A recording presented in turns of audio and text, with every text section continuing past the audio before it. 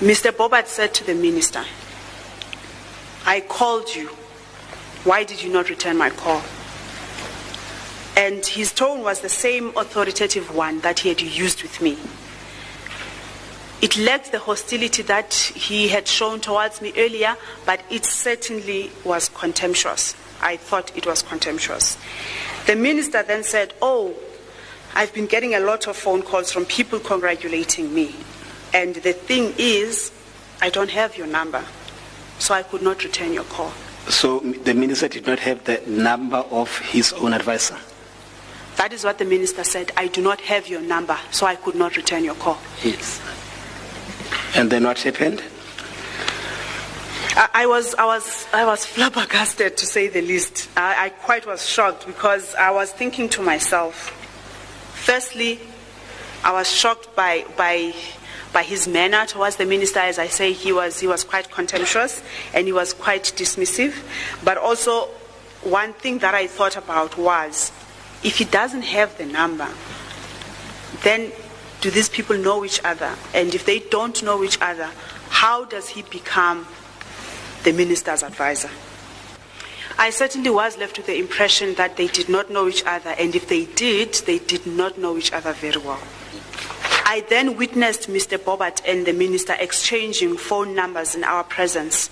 And you are quite clear that you witnessed them exchanging their numbers? Yes. Macanda says she was told in no uncertain terms by Bobat that every media statement would be approved by him, even though this was not part of his role. So he came, he introduced himself, and he said to me, he asked me, "What is your job?"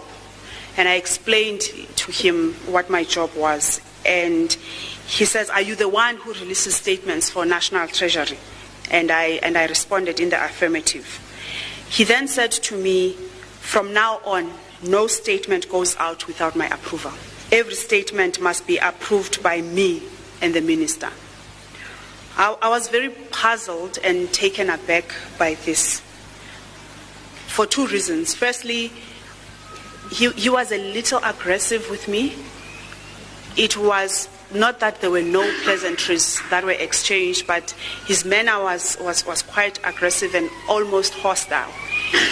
It felt to me that it was important for him to assert his authority quite quickly with him. And also I was puzzled before. It just is part of practice and policy that every statement that goes out be approved by the minister and the DG. So that was not something that needed to be pointed out with me by someone who understands how the system works. I then said to him, yes, every statement that goes out is approved by the minister. That is how we do things. Did he tell you as to what his role was going to be as an advisor now that he was giving you instructions no longer to issue any statements? He didn't explain to me what his role was. That discussion didn't come up. But he just told me that he was an advisor.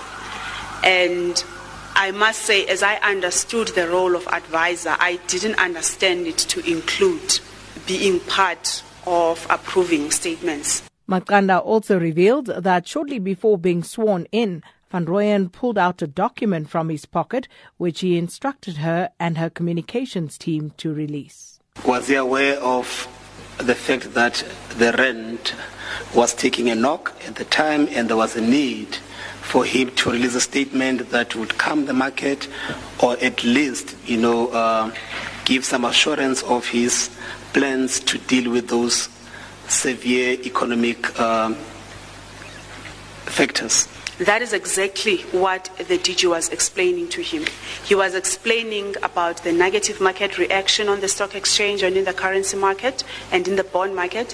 He was explaining to him about the fact that we needed to assure the market.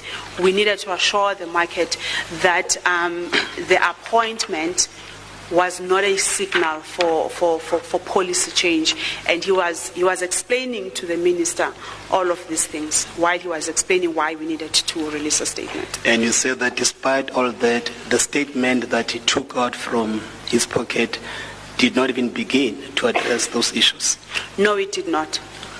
So in page 41, it's a copy of the statement that I had typed up that I then consulted with Mr. Bobat, as had been previously directed to, for the approval of the statement. In page 40, it is an email I sent to Mr. Bobat with the attachment of the statement, asking him to approve. Yes, the statement was published on the website once approved by Mr. Bobat. How was it?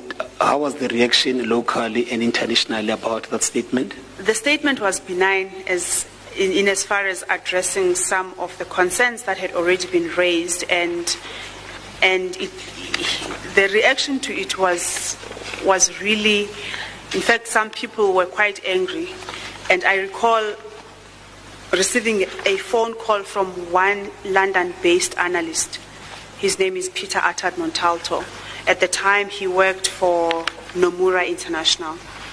And Peter said to me, "What the hell kind of statement is this? What are you guys saying here?"